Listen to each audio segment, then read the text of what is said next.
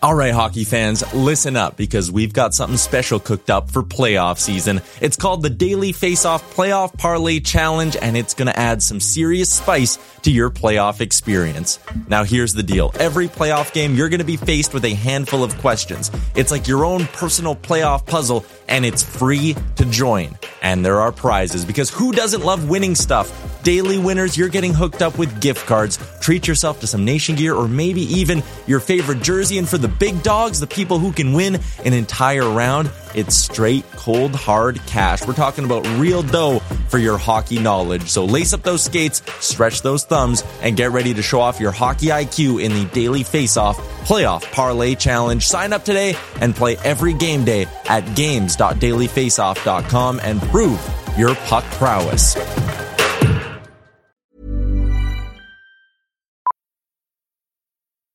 Millions of people have lost weight with personalized plans from Noom. Like Evan, who can't stand salads and still lost 50 pounds.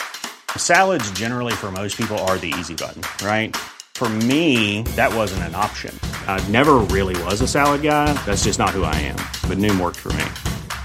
Get your personalized plan today at Noom.com. Real Noom user compensated to provide their story. In 4 weeks, the typical Noom user can expect to lose 1 to 2 pounds per week. Individual results may vary. Everyone knows therapy is great for solving problems, but getting therapy has its own problems too, like finding the right therapist, fitting into their schedule, and of course, the cost. Well, BetterHelp can solve those problems. It's totally online and built around your schedule. It's surprisingly affordable too. Connect with a credentialed therapist by phone, video, or online chat, all from the comfort of your home. Visit BetterHelp.com to learn more and save 10% on your first month. That's BetterHelp, H-E-L-P. Can you see it? Did you notice? Checked, but the puck comes right to Pedersen, who tries a bank pass for Besser. In with a shot, he scores! A moment's notice. At arm's length. To the line, Hughes shoots!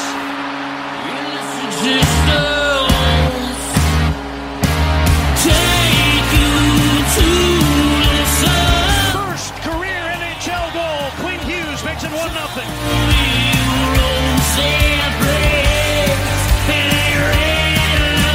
Quinn Hughes beat reporter here. Like I don't cover the Canucks. Yeah. I cover Quinn Hughes and what he's doing to the Canucks.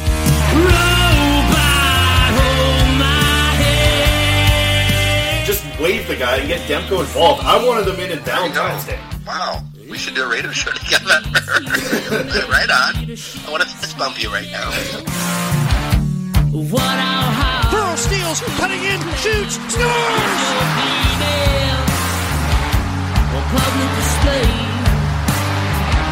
They slayed the dragon! Don't waste all the good stuff on the off air. Let's go.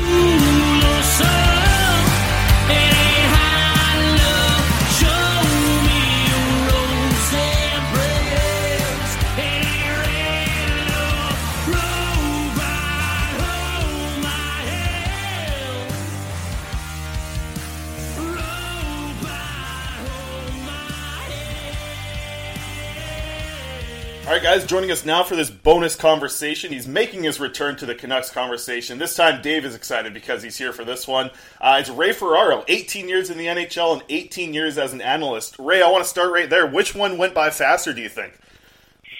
Well, because I'm still in the broadcasting thing, I'll say the hockey thing. Here's the thing. When I was a little kid, the only thing, like literally the only thing I ever thought about was playing in the NHL. I started playing when I was 6 and, tooling around like little kids do. And I never assumed I was going to do anything else. Like, I had no idea how hard it was going to be. I just assumed I was going to be an NHL player. So, you're stumbling along and getting a little better here and a little better there. And then all of a sudden I could see that I had, maybe I got a chance to get drafted. And then that brings you to the next stage of your dream. And then eventually I'm literally living my dream. Yeah. Like it's the coolest thing. Like I'm so lucky to say like I had this dream and I got to live it. And then I as I was playing, this guy at ESPN, his name was Barry Sachs, just a fantastic guy. He was the head of on-air talent at ESPN too, and he was a Rangers fan, and he'd seen me do a bunch of interviews with the Islanders and the Rangers, and then I got traded to LA, and he called my agent and said, "Hey, would Ray like to try TV?" And so I thought I was going to coach, and then I just moved from playing, and then I retired in May of 2002, and I started broadcasting in October of 2002. Like I never even had an off season, and all of a sudden I'm 18 years in of doing this. It's really been pretty crazy, to tell you the truth. Yeah, no doubt. And I've heard you talk about it a little bit. You know, I know that Sakaris and Price like to rip it out of you on TSN a little bit, but do you ever miss that part of it? Because getting involved with wins and losses is something that I hear you talk about a lot. I do miss it. And it's funny, you know, for long stretches of the season, I can be just fine. And, you know, you do the games and you do the best you can. You know, I try to bring some insight that my experience now 35 and a half years around the NHL would give me, about what's happening on the ice, both as playing and analyzing. I try to have some fun with it because I'm not trying to solve a pandemic, right, that we're all living in. I'm broadcasting a hockey game. It's a puck bouncing around the ice, and so if something funny happens, I think I like to have fun with it. I like the people I work with. I love that I still get to go to games, and and most times I'm right down on the ice, which is awesome. Yet every once in a while I get I can see something that I'd like to try and change and help that team. Doesn't even have to be a team I'm connected to, which, by connected, I mean like I've got a buddy coaching it or something. And so I like that I miss. I'm like, man, I've got an idea for that power play or something like that. But those days are gone for me, out of my daily thought. I've got, I'm remarried. I got a 13 and a 10-year-old, and if you get in the coaching gig, I mean, man, it's the most unstable thing, that there is. I mean, Travis Green now is in the upper third of seniority of coaches in the NHL, and you're like, didn't he just start? Yeah, exactly. Well, how you doing in quarantine, man? Like, how much NHL 20s played in the Ferraro household? Well, we are playing a lot of it, but that we only get to that after dinner. What we're trying to do, and I think it's a failing battle, but we're trying to homeschool here. Okay. And so, because of course we got, a grade 4 and a grade 7, and the grade 7 pretty much he's on his own. Riley's on his own because neither Cameron nor I can help him with his math. Like that's we're done. I'm really good at moving decimals to fractions and things, so I'm good on grade 4. I can handle grade 4 math. We do a little creative writing. We got a couple of science things going on. But they were so happy, guys. So today is Tuesday that we're taping. So on Friday was Good Friday, and it's a holiday. Mm-hmm. And so they were saying, yeah, it's a Pro D Day. Pro D Day? Like, you live with us. It can't be that. And so they got Friday off, and they got Monday off. And so we play, we have a backyard. We're very lucky. And so we play a lot of soccer, a lot of basketball. We're playing road hockey. I had the pads on the other day. And, and we're just trying, and we're staying in our own cocoon, right? Like we're doing our best to be safe and healthy. And, I'm a little bit of I would say anxiousness. I have a little bit of anxiousness about health and things like this. So I went for a walk around the block, and I felt like, I had to wash everything. I mean, I was by myself, and I just went for a walk around the block, and I'm like, holy crap, like I was outside. It's like I'm sure you guys have similar thoughts, but it's like certainly nothing that I've ever seen, or even been thought about really for me. And so we're good, but the fact that there's no end date the fact that you just, it seems like we're here forever, but of course we won't be. Some days are harder than others for sure. Yeah, definitely. Yeah, for sure. It was funny because David used to sanitize the whole studio before we even recorded at BCIT before the pandemic happened. He's a little bit of a germaphobe, I guess. Yeah. So now you're good at home then, right? Oh yeah, yep. I've been I'm in the same boat as you, right? Like I'll go for walks and I come home and I'm like, okay, what did I touch? What did my clothes touch? Like I gotta clean everything. And like, yeah, it's a process for sure. But I'm doing my best to stay safe and keep everybody around me safe too. Well, and that's the of course the big marker is that you just don't know. You're like, okay, did I pick something up? Yeah, I can't even, you do it so mindlessly. We were, me and the boys were out and we were playing catch with a football, and the ball hit the ground. And, because of course, it's not Tom Brady throwing the ball, it's me. And the kids are like, are we going to get corona from this? And I'm like, no. Don't touch your eyes and we'll wash your hands. And, but right away I'm like, because I'm anxious, I'm like, well, I don't know. I mean, the ball was on the ground for a millisecond. Yeah. But it's all like,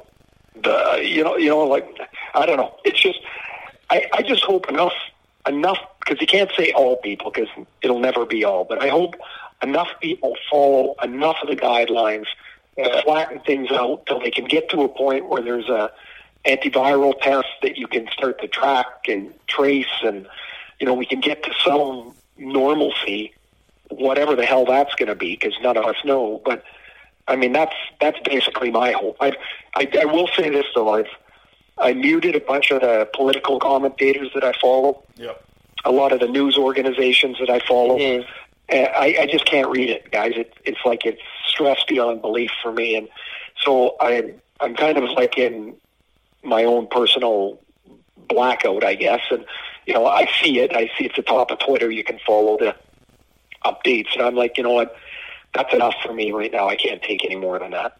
Yeah. Have you spent more or less time on Twitter and on your phone since this started? Oh, way less. Oh, that's awesome. See, I've been the opposite. I've been on it way too much. I'm trying to get off it. Yeah, but don't forget too. So we've got, about 4 hours of schooling we're trying to do a day, which, half of that is arguing with the kids, but we'll call it schooling anyway. And then, we've got the time that you spend around here. I still have my radio hits, so I have 3 radio hits a day across the country. And so that's another chunk of time that goes by. And what I find is, I like Twitter when I'm working, in a normal schedule, because it's, I love the information gathering that I can do from there. And so I'll pick up a snippet or a tidbit of something, and then I'll go research or call somebody that I need to know to follow up on that tidbit. Sometimes you find out it's false. Sometimes you get more background stuff on it. And that's, I love it for that. But right now, what do I need to be on it for all the time? To pick my 3 favorite bands, or I know people are just trying to stay engaged and or not even engaged. They're trying to stay occupied. I get it. I got a 25-minute workout I do every day. I'm just trying to stay busy, and it's a challenge, but it's easier with kids, because if you don't keep them busy, then the whole house gets turned upside down. Yeah, most definitely. Ray, we've seen a lot of podcasts, from former players. They kind of start their own podcast, come out, and we get to hear a little bit more from people, like a little bit more of their personalities. And I'm wondering, do you think that the NHL is doing a pretty good job of doing that right now? Because we're seeing, these Zoom calls get set up. We saw the one with Jim Hewson and the St. Louis Blues. You got to hear from all the players. David's been involved in a couple with the Vancouver Canucks, even though he's used a SpongeBob background on his Zoom call on accident when he was with Tanner Pearson the other week. But do you think that the NHL is doing a pretty good job of kind of showcasing a little bit more of the personality? And we're seeing, videos on TikTok and all these other social media platforms. Do you think they're doing an okay job for fans right now? I do.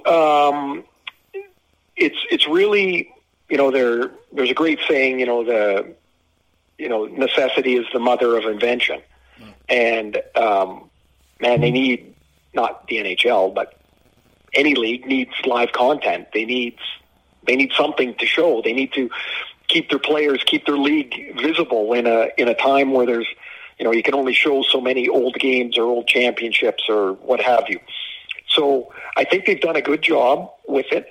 I think we'll see this continue once we get back to whatever the heck we get back to.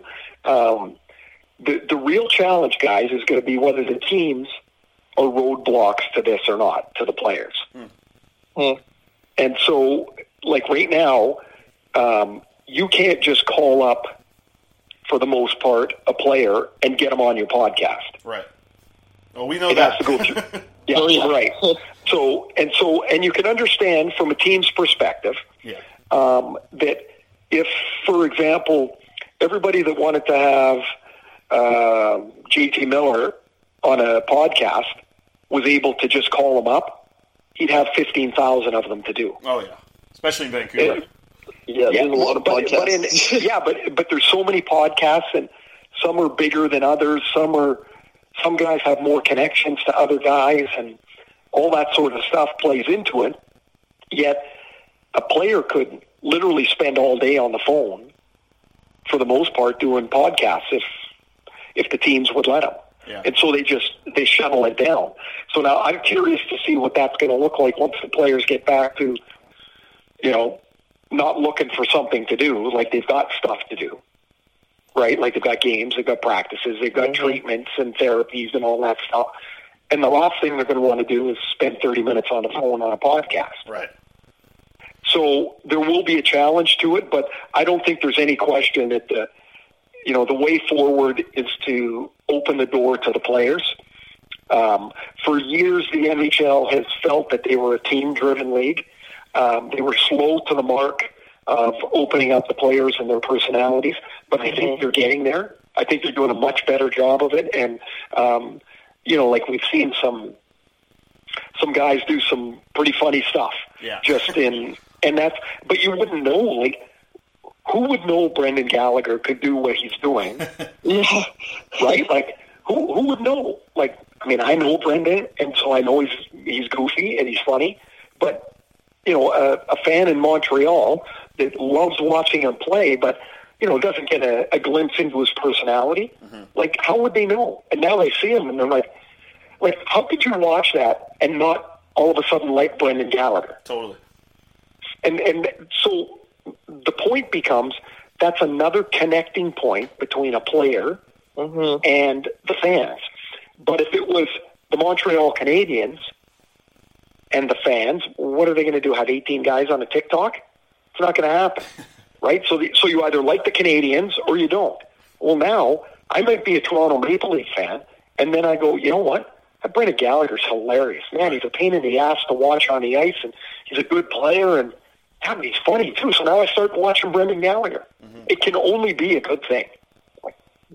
Yeah, I completely agree with it. I think that, the one that kind of started it for Canucks fans was Elias Pettersson doing that little golf trick up on his rooftop there. That was a pretty good start for us, for sure. And I kind of want to transition a little bit to some of these Canucks players because, Ray, we've always loved hearing your radio hits here on 1040. And, whether you're on TV or on 1040, it's great to hear the Canucks get talked about. I want to hear kind of your opinions, and I know, Quads, you want to start with your boy, so why don't you go ahead and ask about your fella? All right, my boy's Quinn Hughes. So, Ray, you got to see Quinn Hughes at the World Juniors, correct? Mm-hmm. And the World Championships. Yeah, and you saw Jack Hughes. So, how do you, what did you think about their rookie years, respectively, like the Hughes brothers? What did you expect to see from them, and kind of how did that compare to what actually happened? Well, I'll start with Jack. First of all, I don't know how Ellen and Jim Hughes parent, but they must do an amazing job because all of their kids, including Luke, the younger one, are fantastic kids. Aside from being really good players, they're fantastic kids. They really are. They're funny. They've got opinion. They've got a confidence to them. They're really great people. So when I watch Jack play, saw him at the World Junior Tournament, saw him at the Worlds. He looks young. right? He looks tiny and young. And then you go, oh, he's tiny and young. He's 17. Yeah. And then he just turned 18. I thought he would struggle this year producing points because the things that Jack will do in the NHL, he wasn't quite able to do physically right now. The real advantage between Jack and Quinn, of course, is Quinn is a couple of years older. And the maturity that takes place in those years is, it's not the same as when you go from 24 to 26. When you go from 18 to 20, oh my God, you're not even the same person. Yeah. Like so when we think of Jack Hughes at age 20, he won't even look the same. He'll have the puck. When somebody bumps him, he won't get bumped off the puck. Now, I think that's really probably the biggest difference in their rookie seasons, right? Because, Quinn is so much stronger. They both see the game amazing. Like, I think what, people get mesmerized by Quinn's skating, right? He's a magician on his edges. What I love watching from Quinn is when he's going back for the puck and, he's checking on both shoulders to see where everybody is. Not only does he know where the puck's supposed to go, he knows where he's going to go with it.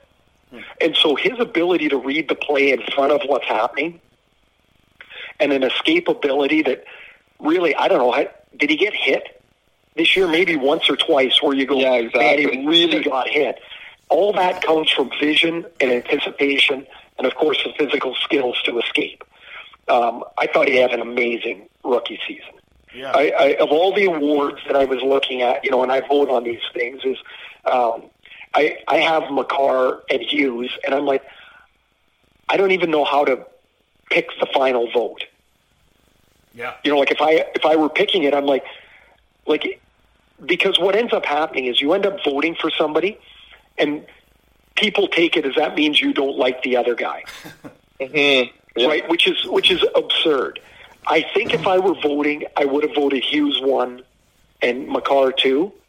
But then if you would have asked me next week, I might have voted the other way. Yeah. But I think I would have voted Hughes first and Makar 2. Well, that's the correct answer. Yeah. Yeah, it's a good time to say Quinn Hughes on a Canucks podcast. So we're glad you got you this week, right? Well, yeah. The thing is like one thing that for me that I think makes it easier for me is, you touched that I played for a long time, and I don't have a favorite team. Yeah.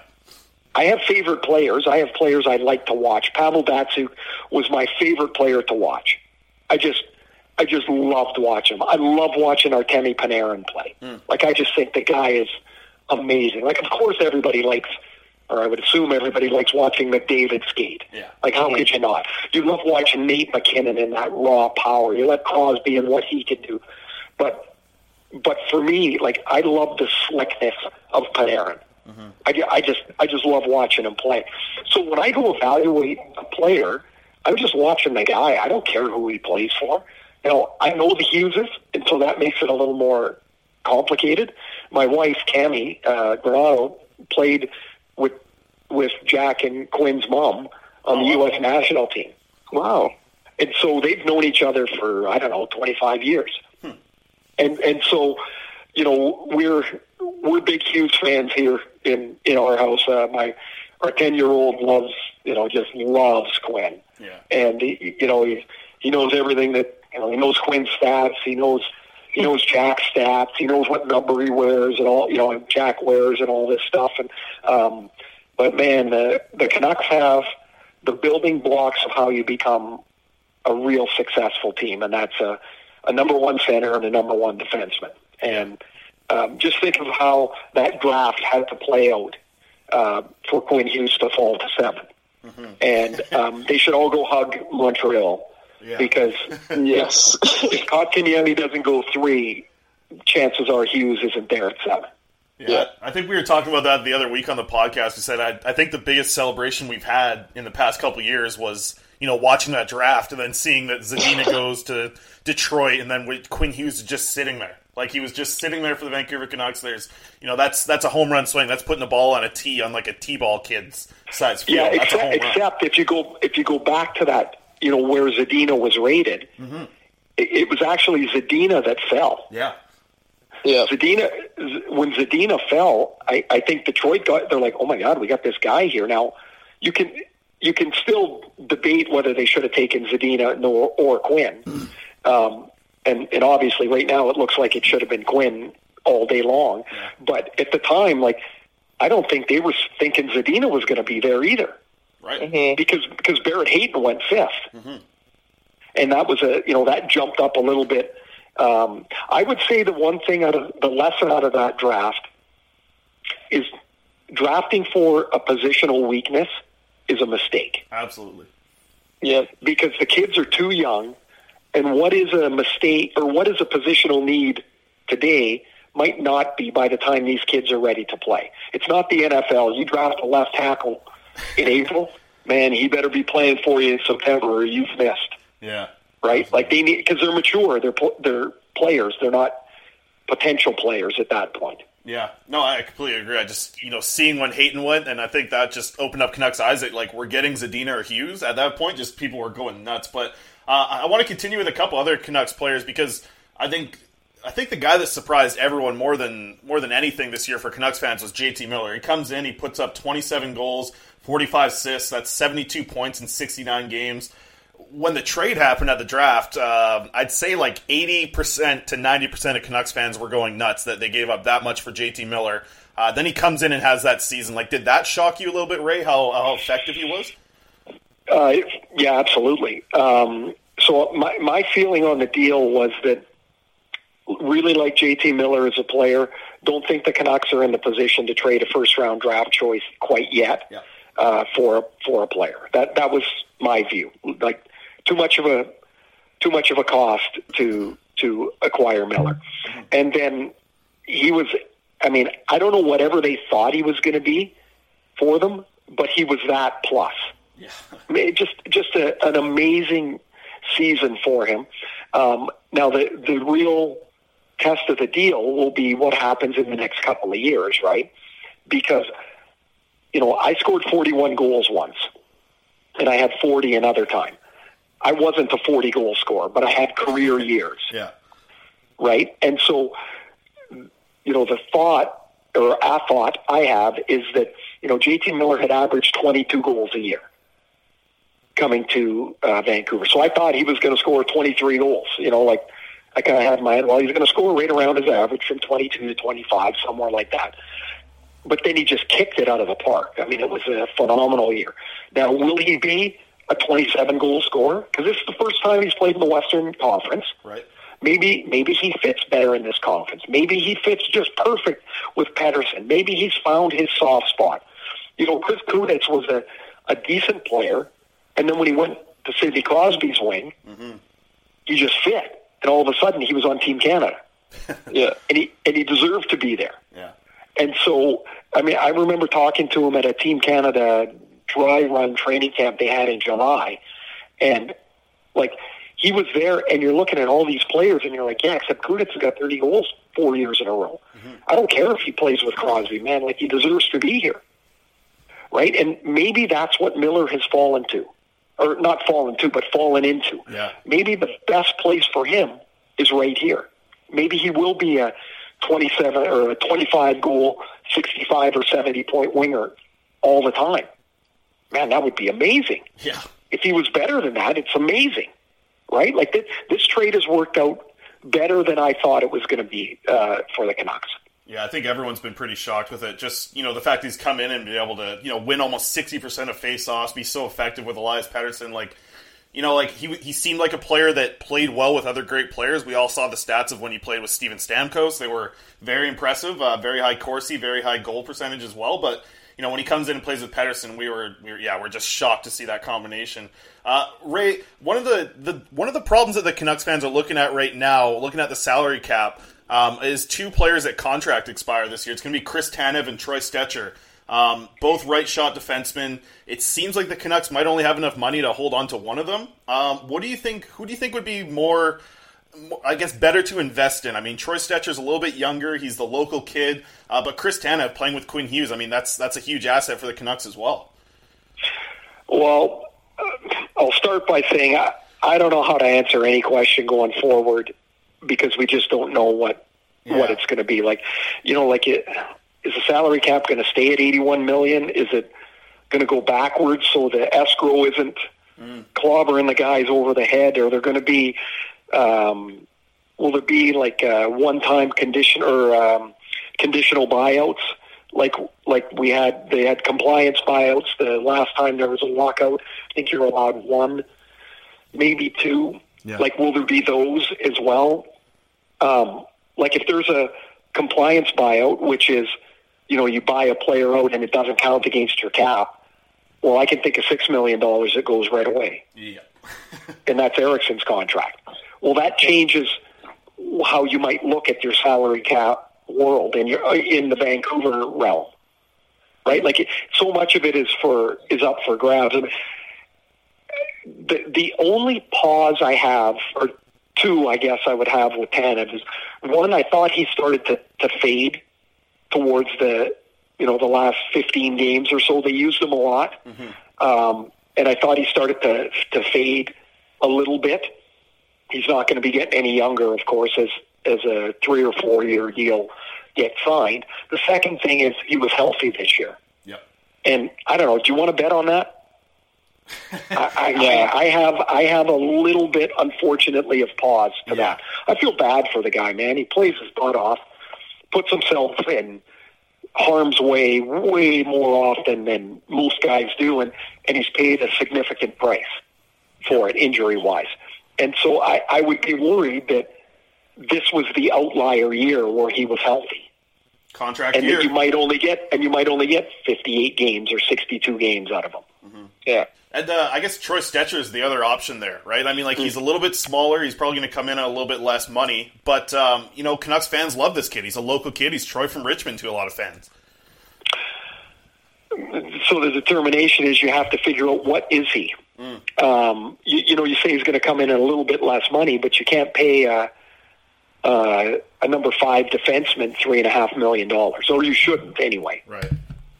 I mean, that third pair has to be a cost savings pair for you. Now, do you think he can play in a top 4 all the time? They're going to have to determine that. Absolutely. Right? I mean, and that's a tough one because his size will play as a negative.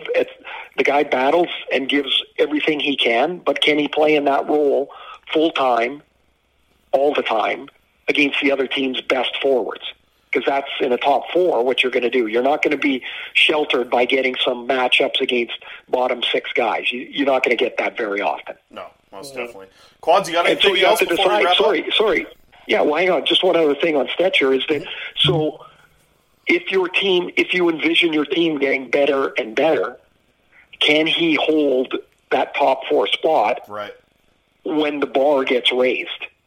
Mm-hmm. Because you're not signing him for 1 year. Mm-hmm. Yeah. Right? It becomes a multi-year projection. And I would say he's a tough one for me to project. I like him a lot. I just don't know if I like him as my number 4 or not. Gotcha. One last expiring contract that I wanted to ask you about is Jacob Markstrom. He was definitely the Canucks MVP this year. Case could obviously be made for Quinn Hughes, Elias Pettersson, JT Miller, any of those guys. They were all great, but Jacob Markstrom was really solid all year long, and he's a UFA. Do you think he's going to be testing the market or anything like that? Do you think he's going to be signing an extension, or what do you think? Oh, well, again, nothing will get done until they get clarity as to what the cap will be. And, of course, nobody's going to get any clarity on that until the world returns to some semblance of normalcy. I think they'd like to sign Markstrom. I think he'd like to stay. I don't know that it's going to be possible or not. Mm-hmm. Like when people say take a hometown discount to stay, like how much are they talking? Are they talking a couple of $100,000 or are they talking $2 million per year? Right. Mm-hmm. Because $2 million per year is stupidity. Yeah. Like I would never advise to take a major hometown discount. Mm-hmm. From my perspective as somebody that played and is now out of the game, who's to say if you give money back to the team, And when I say by giving money back, I mean you don't sign the contract that you will probably get if you're out on the open market. So you leave a certain amount of dollars on the table. Who's to say the team does the right thing with the money? Yeah, nobody. Who's to say? No, there's no guarantee. They don't come and ask you and say, "Hey, Jacob, you left $500,000 on the table. Should we sign this guy?" They don't ask you. Yeah. And so I can see where players are like, you know what? I'm comfortable in a spot. I like it here. I see what we've got going. I'll leave a couple of $100,000 out of $5 million per year on the do some work. Yeah. But you saw what happened in Toronto. Nobody left any money on the table there. Mm-hmm. Yeah. And they're in a spot that they're going to have to win around those 4 forwards, right? Because they're paying them a lot of money. But if I'm Jacob Markstrom, I'm at a point in my career where I'm like, this is kind of it. Like, this is my big swing at the cat here.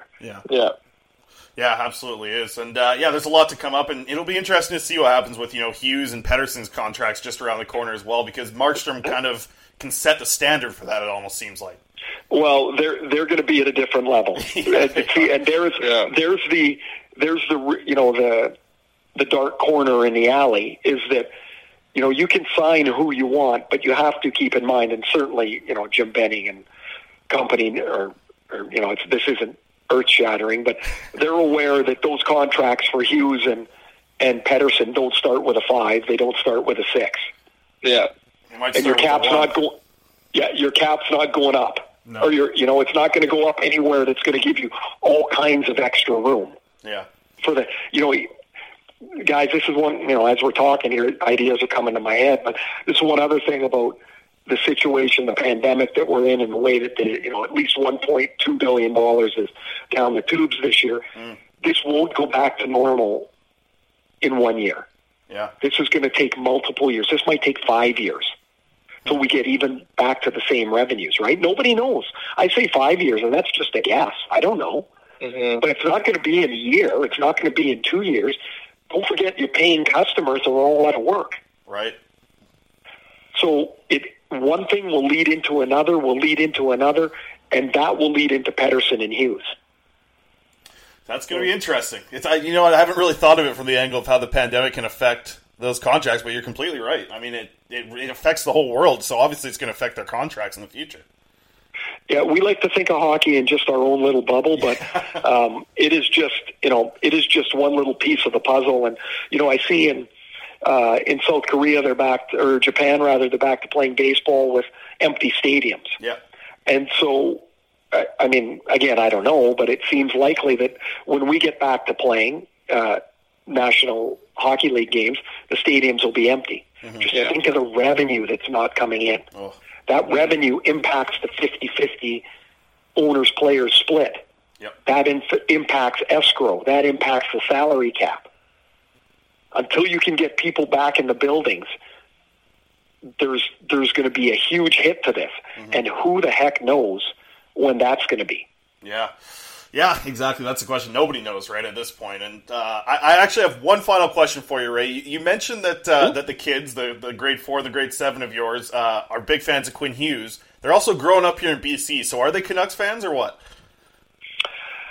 Well, the older guy, he's a soccer player. Well, they're both soccer players, but Riley, the 13-year-old, he's more a soccer player than a hockey fan. So I'd say he's ambivalent. Okay. I think he's, like when we watch the games, he's into watching the Canucks, but he watches something else, or so I wouldn't say it's a big deal for him. Reese is a Canucks fan. He comes down in the morning. Like I used to pick up in the morning. I used to come down and turn on the radio and listen to the scores right away to hear how the teams did the night before. Reese comes down first thing in the morning, turns on his iPad, goes to the scores. He'll tell me how the scored, how Quinn did. Like it's always like score, Quinn, something else. That's awesome. And so he's a Canucks guy. That's awesome. Well, but although I do think they will probably morph to Seattle as Cammy's working for Seattle. So most definitely. I think you might have to have a favorite team here pretty soon, right? Yeah, they better cheer for Seattle or they're going to have no dinner. Yeah.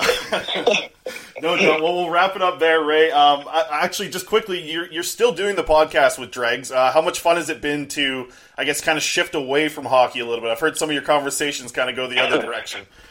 Yeah, we're kind of all over the map. I think everybody is at this point. We've had some great guests on, which have been awesome. Jamie McLennan's an unbelievable storyteller, and he's kind of like Forrest Gump. Like, he just shows up in all these places, and you're like, honestly, not to just promote our podcast, but if you haven't heard his story about eating fried bologna sandwiches at Kid Rock's house at 4 a.m, go listen to our podcast. It's an unbelievable story. Keith Jones was another one that was just fantastic. He's funny, like one of the funniest guys that I've been around. Glenn Healy was our guest yesterday. We're going to have Tyson Berry later in the week. And, we've had the guys that we've had have been really open and really fun. And as you know, that's what makes it fun. Yeah, totally. Right? Like, it's, again, we're not splitting atoms here. It's just a conversation, and we hope the guys enjoy it. And Dregs and I have enjoyed it a lot. And, we're working on some ideas to grow it and change it and for next season, whatever that might be. And, but in the meantime, it keeps us busy and we're liking it. Yeah, no doubt. Well, I've learned a lot about my co-host Quadrelli over here as we've been doing our show. Have you learned anything about Dregs that you didn't know just from podcasting? Yeah, I mean, okay, so yesterday we talked about, he makes a big deal all the time on Instagram about the way he likes to cook and the way he smokes meat and all this stuff, and he's got a big deal about it. So I said, wait a minute. So I'm understanding you get the meat, you season it, you turn the smoker on till it gets to the heat that you want, but you just turn it on, and then you throw the meat on it, and then you sit on your ass for 7 hours. Like, you're telling me this is hard to do? I could do that. I'm an idiot. And he's like, well, yeah, that's kind of it. And I'm like, so what I've learned is Dregs is overselling his chef ability. Right. Okay, so he's overselling that. That's fair. Well, actually, sorry, I got Quads is so David here is from Burnaby.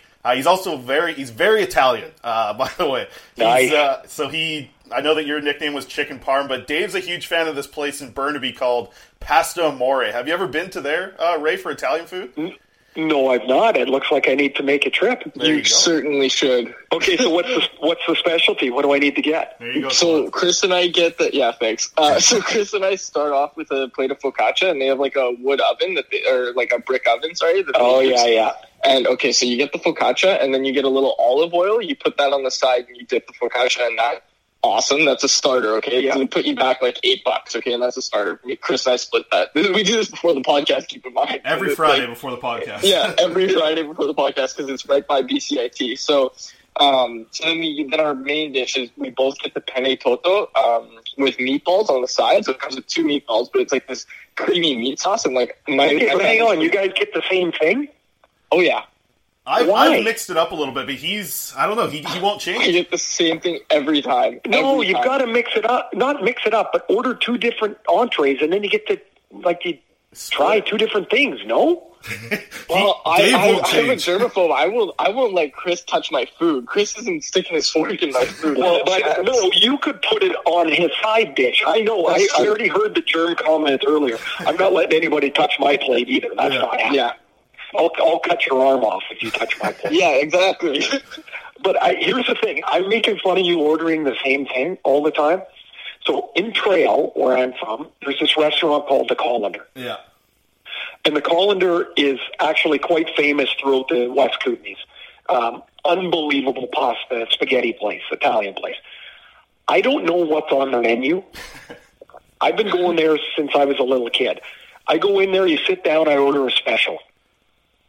And it comes out with a salad, spaghetti and meatballs, chicken and potatoes, and then dessert. By the time you leave there, you just roll out of there. It's fantastic. But I couldn't tell you anything else.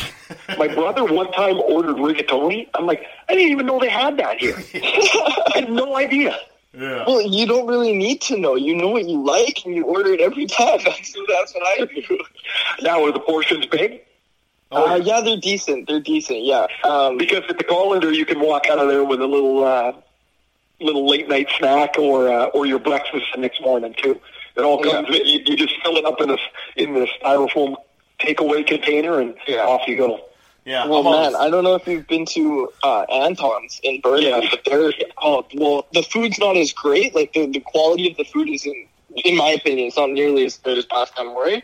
But the portions, holy cow! Like, man, you need a shovel to get your stuff home. Oh, exactly. And you wait in the lineup for 45 minutes. It's part of the experience. See, I think that's good strategy. They make you wait so you're so hungry when you get in.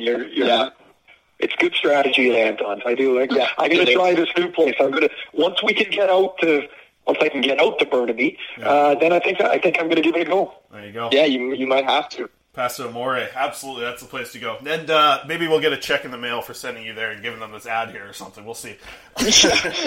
Well, I'm always taping. Well, not always these days, but I'm usually taping at EA Sports. Yep. So I won't be very far away. There you go. Absolutely. Well, we won't be very far away either. I just found out that it's just a little bit down the road from BCIT, where we're excited to get there in the fall for our radio arts program. So thanks a ton for doing this, Ray. It almost made us feel like we're on the radio, the fact that we get to interview Ray Ferraro here on the air. So appreciate you coming on the show, and keep up the great work with the podcast here as we kind of move into the off season. Well, thanks a lot, guys, and hope everything goes well for you, and that you're safe and healthy and your families are the same. And let's hope we can get back to something looking like normal life in decent order. It's going to be a while, but let's hope we can get there soon. Planning for your next trip? Elevate your travel style with Quince. Quince has all the jet-setting essentials you'll want for your next getaway, like European linen, premium luggage options, buttery soft Italian leather bags, and so much more. And it's all priced at 50 to 80% less than similar brands. Plus, Quince only works with factories that use safe and ethical manufacturing practices. Pack your bags with high-quality essentials you'll be wearing for vacations to come with Quince. Go to quince.com/trip for free shipping and 365-day returns. Mom deserves the best, and there's no better place to shop for Mother's Day than Whole Foods Market. They're your destination for unbeatable savings, from premium gifts to show-stopping flowers and irresistible desserts. Start by saving 33% with Prime on all body care and candles. Then get a 15-stem bunch of tulips for just $9.99 each with Prime. Round out Mom's menu with festive rosé, irresistible berry chantilly cake, and more special treats. Come celebrate Mother's Day at Whole Foods Market.